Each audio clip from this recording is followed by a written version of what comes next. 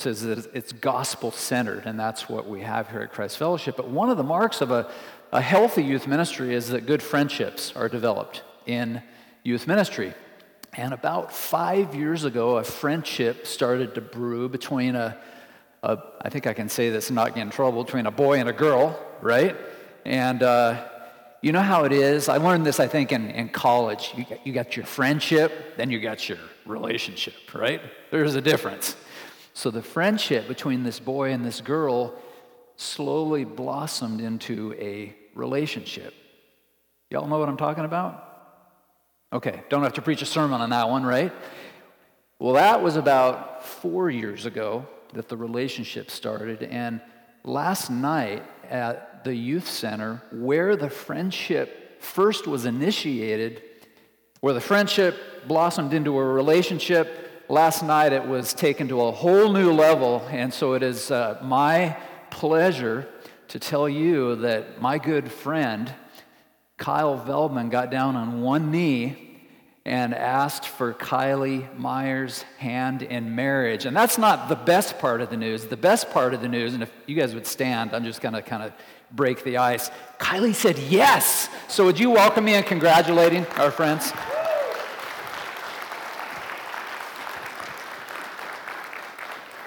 Those are the announcements I like to make. That's exciting. Well, turn with me in your Bible to the book of Romans. Romans chapter 5.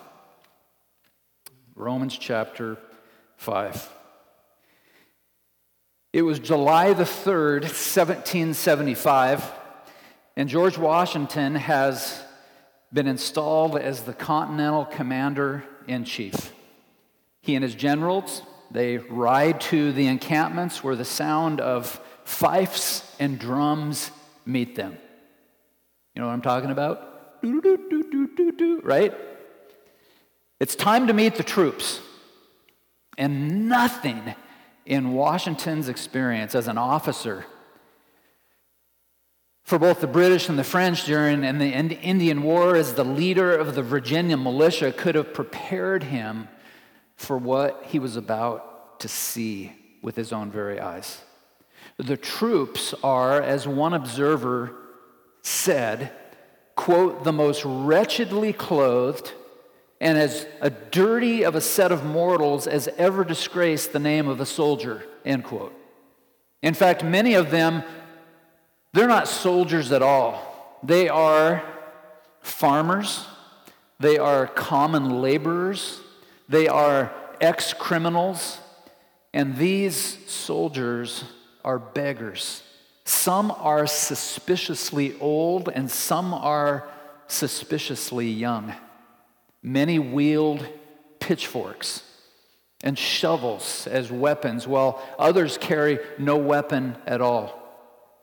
The men had arrived and are still arriving from all directions from different colonies with no system in place to organize them or feed them. They're spread out in disorganized encampments over a stretch of several miles with no running water or sanitation system. The stench of brimming open latrines is overwhelming. And as one orderly describes it, when the latrines are full, the men spread excrement about the fields perniciously. Close quote. This is the army. These are the men with whom George Washington is supposed to fight the biggest, the most powerful, the most feared military machine in all the world in the 18th century. I ask you today, can you relate to such a story? Have you ever been in a situation where the odds were totally stacked against you? Have you ever faced a season in your life where you felt like you were doomed? When George Washington saw that group of ragtag soldiers, he must have felt a certain amount of dread and even depression. This morning, I want to have you etch that image of those soldiers in your mind. For they faced a foe that by conventional standards was simply unbeatable. The British military, as I've already said, was the most powerful, aggressive fighting machine on the planet. And so the odds were, of course, heavily in favor of the British. I believe that every person on the planet right now can relate to this image. That is to say, I believe that every person understands what it's like to face odds that are completely against them. And here's the reason I believe that. The reason is that we are born, as we have labored to discover in recent weeks, we are born into a state of total depravity.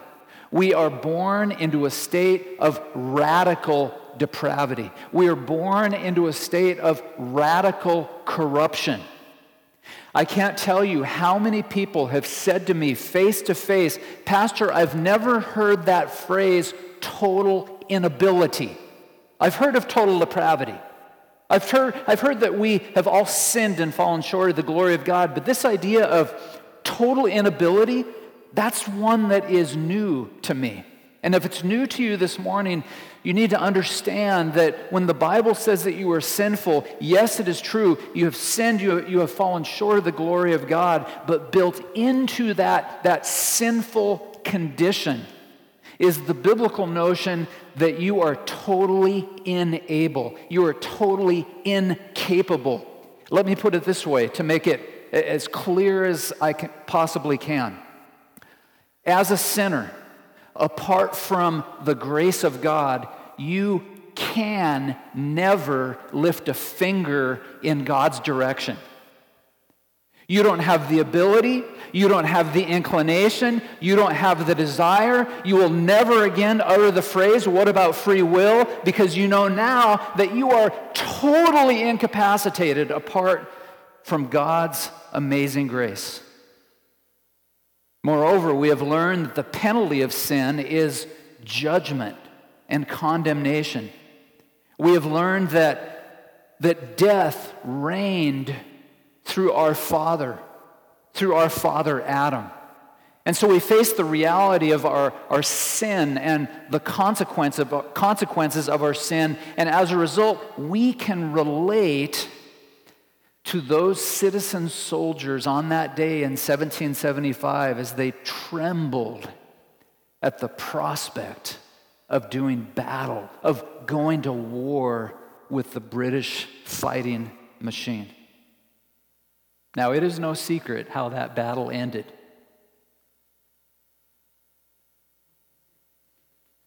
We all know how that battle ended. That group of tattered, inexperienced, uneducated men were triumphant over their enemy. They won the Revolutionary War, and what did they do? They changed the course of human history. Amen?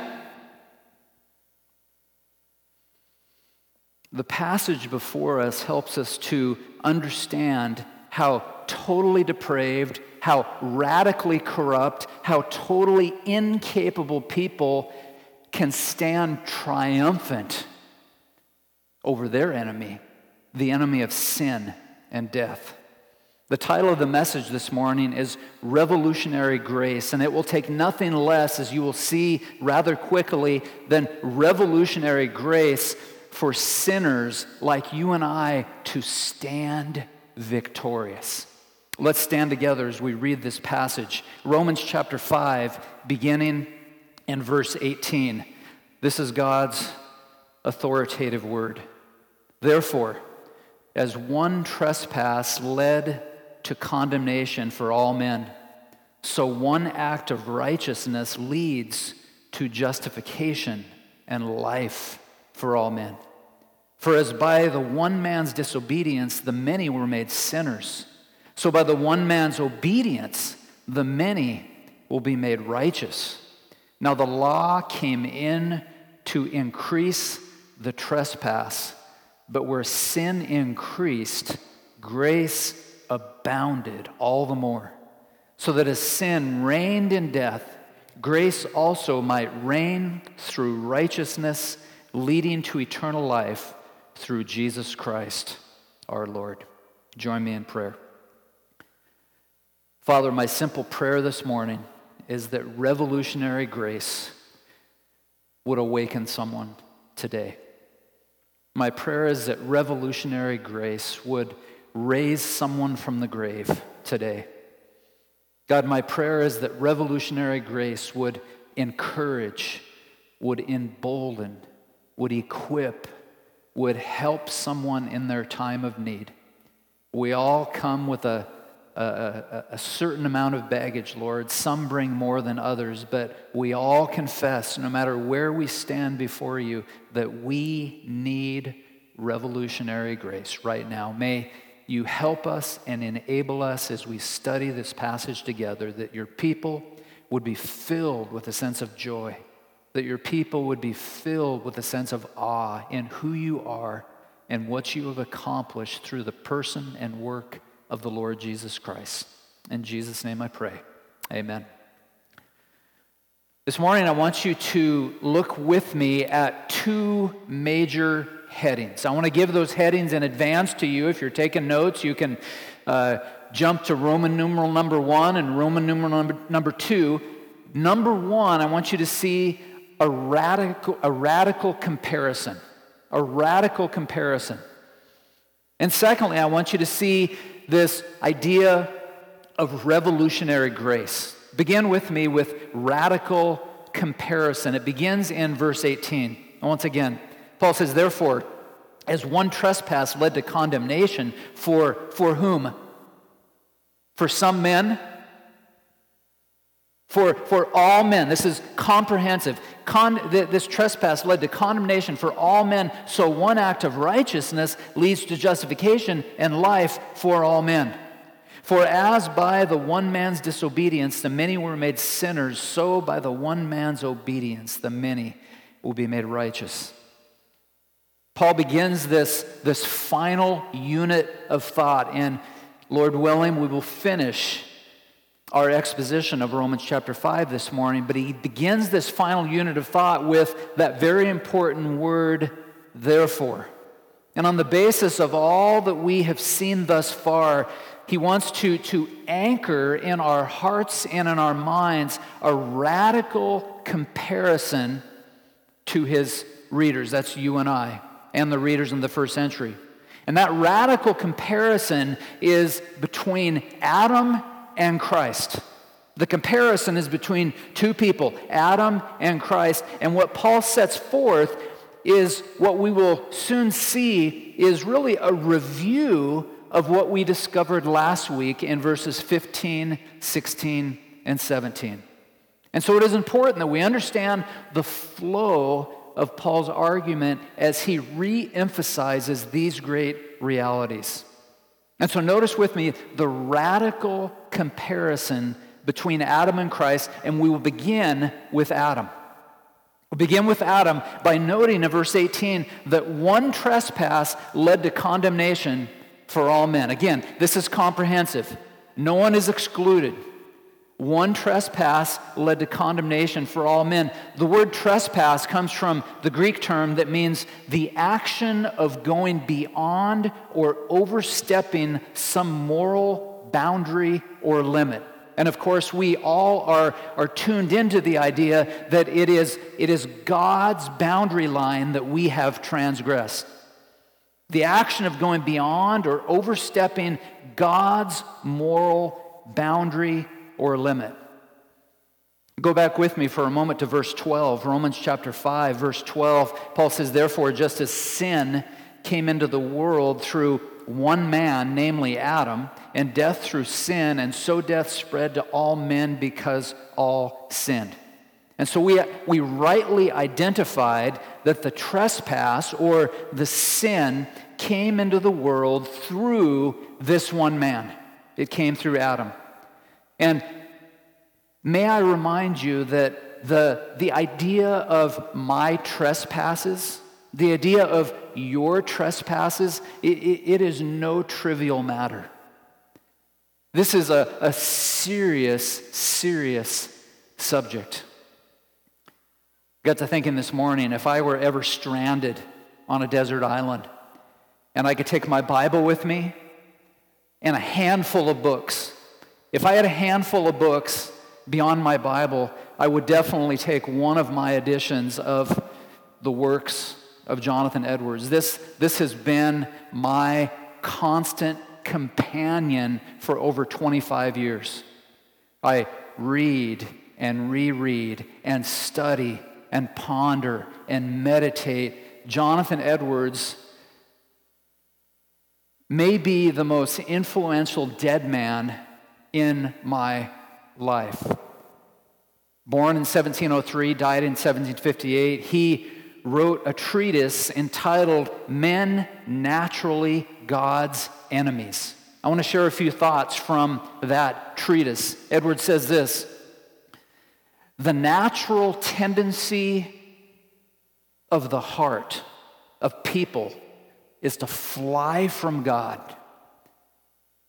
and keep at a distance from Him, as far off as possible.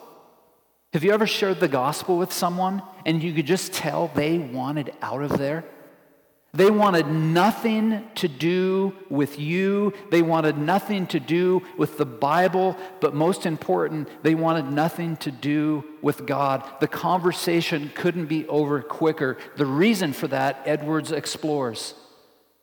That the natural tendency of the heart of man is to fly from God and keep a distance from Him as far off as possible. A natural man, Edwards says, is averse to communion with God and is naturally disinclined to those exercises of religion wherein he has immediately to do with Him.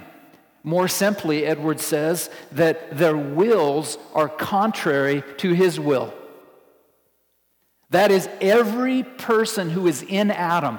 That is every person who is not yet a follower of Jesus. Their wills are contrary to His will.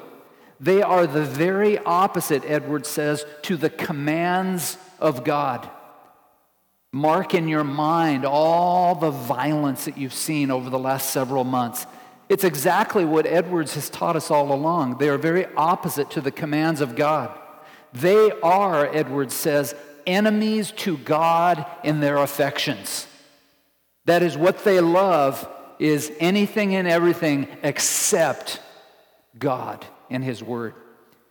Now, this next quote you have heard me utter probably numerous times, and it is the quote that has probably gotten me in more hot water over the years than any other quote I've ever uttered. But if it's true, what shall I do? I'm going to read it, I'm going to say it, and we're going to believe it together. Edwards says this: the heart, and he's referring to the unconverted heart. The heart is like a viper, a poisonous snake, hissing and spitting poison at God. You see why that's unpopular. But we need to remember when we share the gospel with our friends whom we love, that deep down in their heart of hearts, their disposition, their inclination, their attitude toward God is that hissing, poisonous snake, hissing, spitting poison at a holy God. Edwards says they are enemies in their practice. They walk contrary to God. They are engaged in war against God. Now, Paul says in verse 18 that the trespass leads to condemnation. You see it there. The trespass leads to condemnation, which is defined as a legal decision of the guilty in a criminal case. We saw this last week in Romans 5:16. For the judgment following one trespass brought condemnation. May I remind you that this is a just condemnation. Have you ever heard the line, why would a good God send good people to hell? Did you know, I'm going to say something that might sound strange when you first hear it, that God will never send a good person to hell. He will never send a good person to hell. He never has sent a good person to hell. And the reason I can say that with 100% degree certainty is no one is good, no, not one. This is a just condemnation. This is a deserved condemnation. There will never be a sinner in hell who says, God, you should have given me another chance. There will never be a sinner in hell who says, this is unjust. Every sinner in hell knows that he or she deserves to be there. This is a condemnation that involves the wrath of God. This is eternal condemnation. Number two, by the one man's disobedience, verse 19, by the one man's disobedience, the many were made sinners. We also saw that last week. So in verse 19, Paul draws our attention back to Adam, and he reminds us that you and I were made sinners through Adam's disobedience. Disobedience is defined as transgression or the failure to submit to a law. When Adam disobeyed God, what happened? He plunged the human race into a state of sin. That is to say, you and I were made sinners. And this is what the non-believer needs to hear. Some of you this morning are non-believers, and you need to hear that due to Adam's sin, you too were made a sinner, and you too will be condemned apart from grace that comes from the Lord Jesus Christ. What are the implications?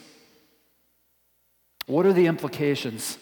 Apart from grace, we are all in Adam. And I must be honest with you that when I prepared this sermon a few weeks ago, and I wrote this line, that apart from grace, we are all in Adam, which is a recitation of Paul's argument in Romans 5, I had no idea what I was going to read in the days to follow. I mentioned it last week. In Rob Bell's new book, Everything is Spiritual, he says, we are all in Christ.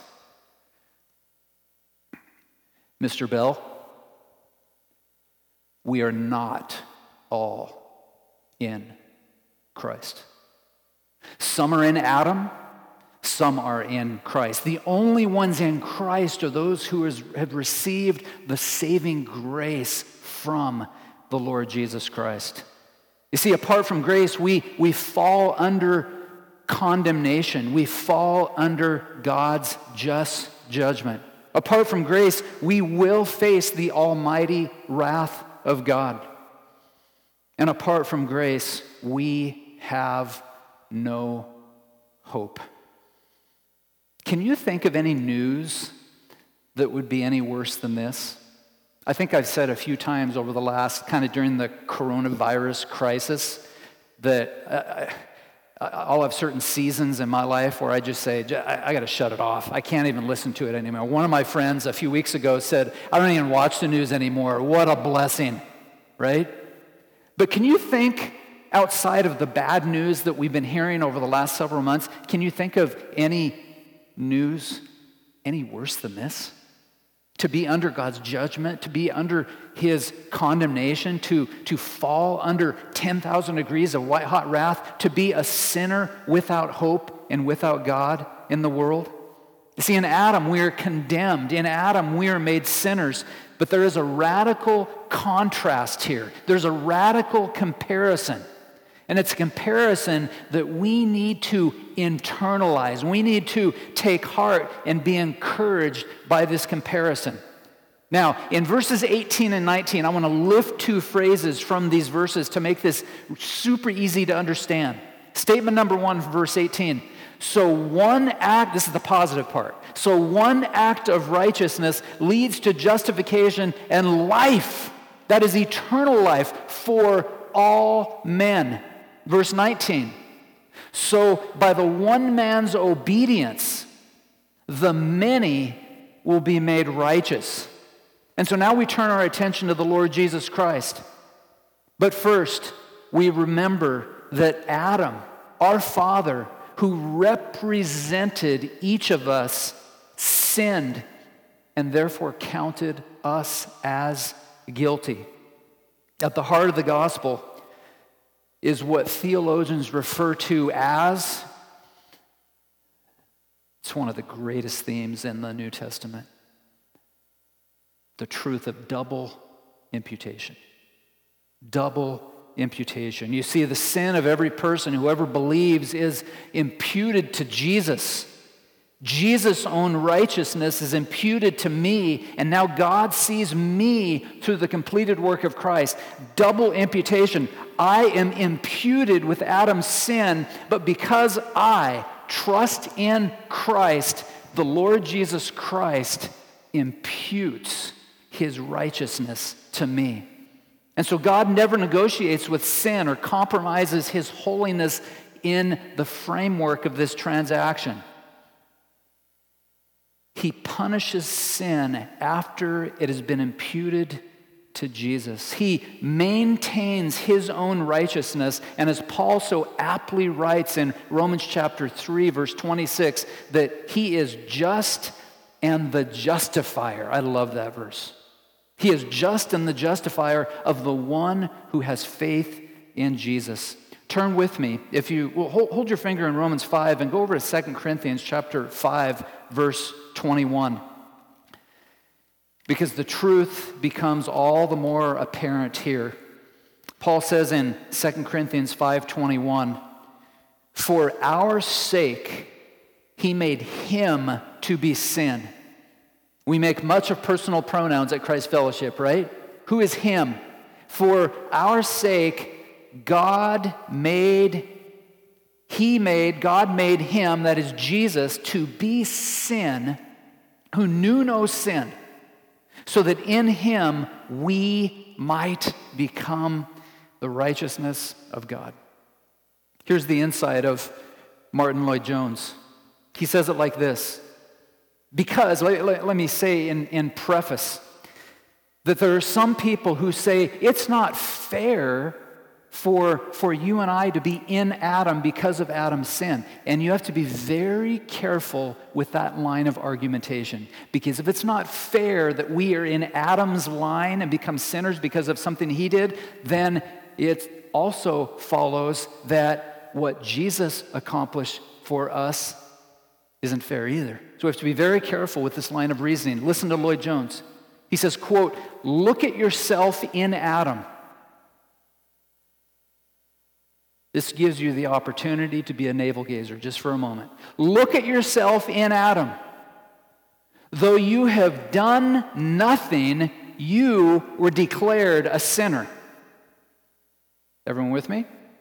Look at yourself in Adam. You haven't done anything, but before you were even born, you were declared a sinner. But Lloyd-Jones continues, look at yourself in Christ and see that though you have done nothing, you are declared righteous. Can you believe it? So we've moved from the most horrible, deathly news that anyone could ever imagine to being a sinner under the wrath of God, under the just condemnation of God, to being declared righteous, and I didn't do anything to get it. I didn't do anything to deserve it. Come with me now from radical comparison to revolutionary grace. Look at verses 20 and 21, and it'll all begin to make sense, I believe. Now the law came in to increase the trespass. But where sin increased, grace abounded all the more, so that as sin reigned in death, grace also might reign through righteousness, leading to eternal life through Jesus Christ our Lord. In these verses, the Apostle Paul helps us to understand the purpose of the law. The law came in, as you see in verse 20, to do what? To increase the trespass. The law, you see, is like a mirror that reflects God's perfect righteousness and also reveals the depth of our sin. Have you ever woken up, and maybe I'm the only one, but you wake up and you look in the mirror and you're like, egads, that is some ugly face, right? You just look in the mirror and went, wow, zits galore. I got a lot of hair coming out of my ears. Gross. That's what the law does. It reflects God's perfect righteousness, but it also reveals the depth and the gravity and the hideousness of our sin. St. Augustine said this, the law bids us as we try to fulfill its requirements and become wearied in our weakness under it to know how to ask the help of grace. You see, with the law, Paul says in Romans 3:20, comes a knowledge of sin. It's because the law is in place that we realize now, wow, I'm not only a sinner by nature, I'm a sinner by choice. The law, you see, shows us how truly sinful we are. And then what happens? As we gaze into the mirror of the law of God, we get guiltier and guiltier and guiltier. One writer says it like this, the law arouses sin but never arrests it. Isn't that interesting? The law arouses sin, but it never arrests it. But Paul explains how God's economy works. Listen carefully to his argument. Again, in verse 20, the law came in to increase the trespass. But where sin increased, grace abounded all the more, so that as sin reigned in death, grace might reign through righteousness, leading to eternal life through Jesus Christ our Lord. And so look with me at two aspects of grace in these closing verses. And we've moved from the horrific news to the hallelujah news. This is the fun part. This is the exciting part. First, notice with me, abounding grace. I want you to remember that revolutionary grace is abounding grace. Do you see it there? Paul says where sin increased, grace abounded all the more. Can we do some congregational participation? How many of you from 6 a.m. to 11:30, which is right now, sinned at least one time this morning? Group participation. Some of you are like, I didn't sin. I'm good. It's all cool. That's a bunch of baloney. We all sinned sometime, right? Probably numerous times. Here's the good news. Where sin increased, in fact, who would say you sinned maybe 5 times? In your heart of hearts, and wow, okay, why did more of you raise your hand when I said 5 times? That's weird. Think about it. It's counterintuitive. Where sin increased, grace increased all the more. Grace is God's active favor bestowing the greatest gift upon those who deserved the greatest punishment. That word abounded is an amazing word. It's a word that means to become numerous or abundant. And I don't have the trick with me, but I remember my late uncle used to do this magic trick. And there is no such thing as magic, right? Baptist church, woo, right? It's all illusion, right? Where he'd stick something in his mouth, and have you seen this one? It's like this toilet paper, just keeps coming and coming and coming. I remember as a kid being like, ow, he's like storing it in his stomach. Maybe it's in one of his knees. And he would just keep going and going. He'd be reciting Bible verses, going and going and going. It's amazing. That's abounding. That's abounding. Have you ever seen a water fountain? What does it do? It overflows. And Jonathan Edwards helps us even with water fountains. He said there's no deficiency in a fountain that overflows. You're like, duh?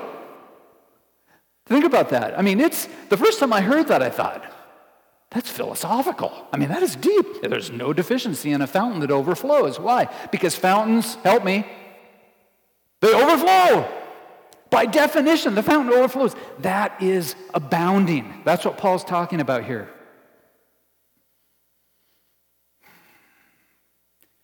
Where sin overflowed, and mark this carefully, where sin overflowed. Some of you said I sinned 5 times this morning.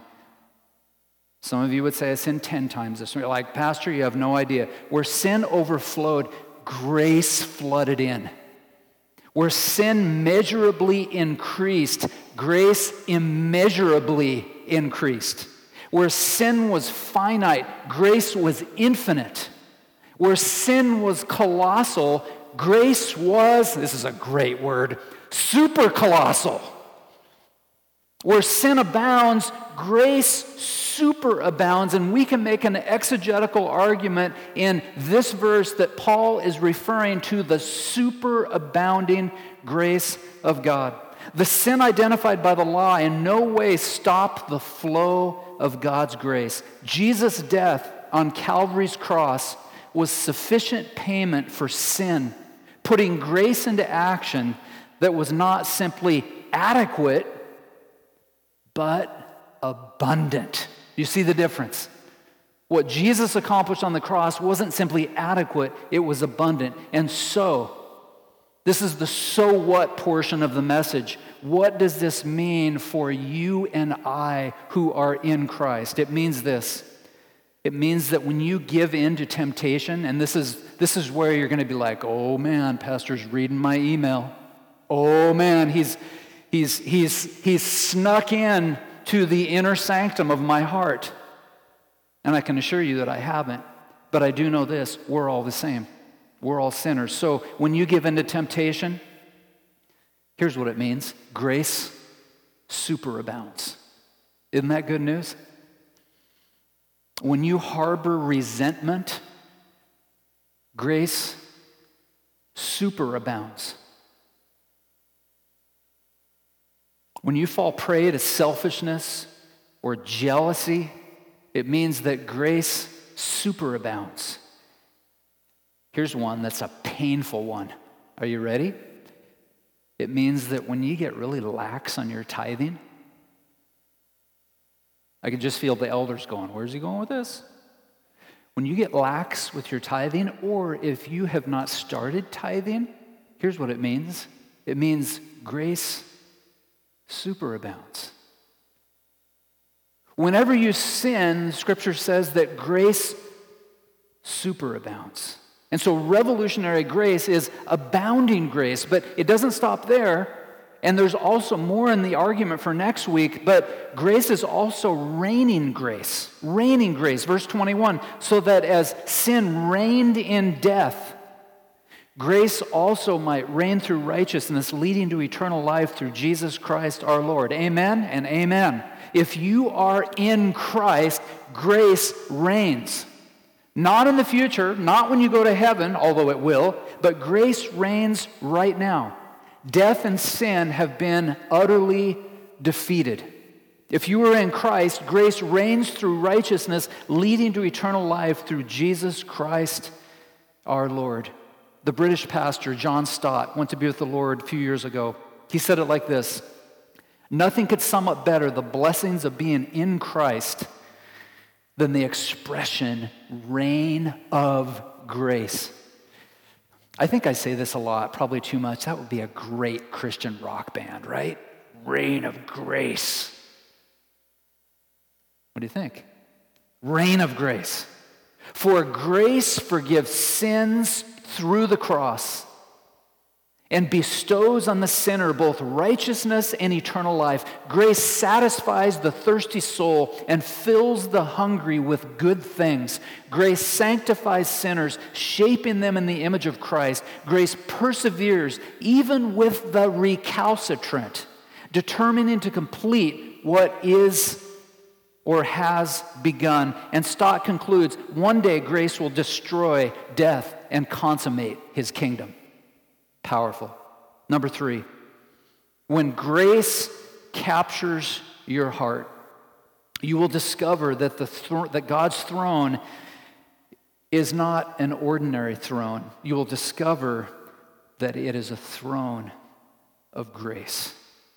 Hebrews chapter 4, verse 16, let us then with confidence draw near to the throne of grace, that we may receive mercy and find grace to help in time of need. My friends, when sin has you by the throat, flee with all your might. to the throne of grace. When guilt paralyzes you, run as fast as you can to the throne of grace. When anxiety seizes your soul, flee to the throne of grace. And when you draw near to the throne of grace, you will discover an inexhaustible supply of encouragement from your Savior. It is there that you will receive mercy and grace and help in time of need. And something struck me. And I think this will be, it will strike a nerve in all of you. Because you embrace the promise to draw near to the throne of grace, to have confidence to draw near to the throne of grace. And there you are, basking in the mercy of God and the grace of God. It's a wonderful thing, but what happens, what is inevitable, is at this precise moment, you will hear the diabolical voice in your head that says something like this: you don't deserve grace. That ever happened to you? You're in Hebrews chapter 4, and you say, I remember that promise. I can have confidence to draw near to God and come to the throne of grace to receive mercy and help in time of need. And you hear, yeah, buddy, but you don't deserve it. That comes from one of two places. That comes from the flesh, unredeemed flesh, or it comes from the father of lies. And here's what I know about the flesh and the father of lies. When the flesh dictates that message, when the father of lies dictates that message, we all know that the father of lies, Diabolos, the devil, Satan, he is a cunning enemy. Hear this really carefully. When he says you don't deserve God's grace, you know what's really interesting about that objection? He's right. You're like, whoa, I wasn't expecting that one. I don't deserve God's grace. And so the enemy is shrewd. The enemy is slick. The enemy is cunning. When he says you don't deserve it, he's right. But guess what? God says it's yours, even though I don't deserve it. And so what do?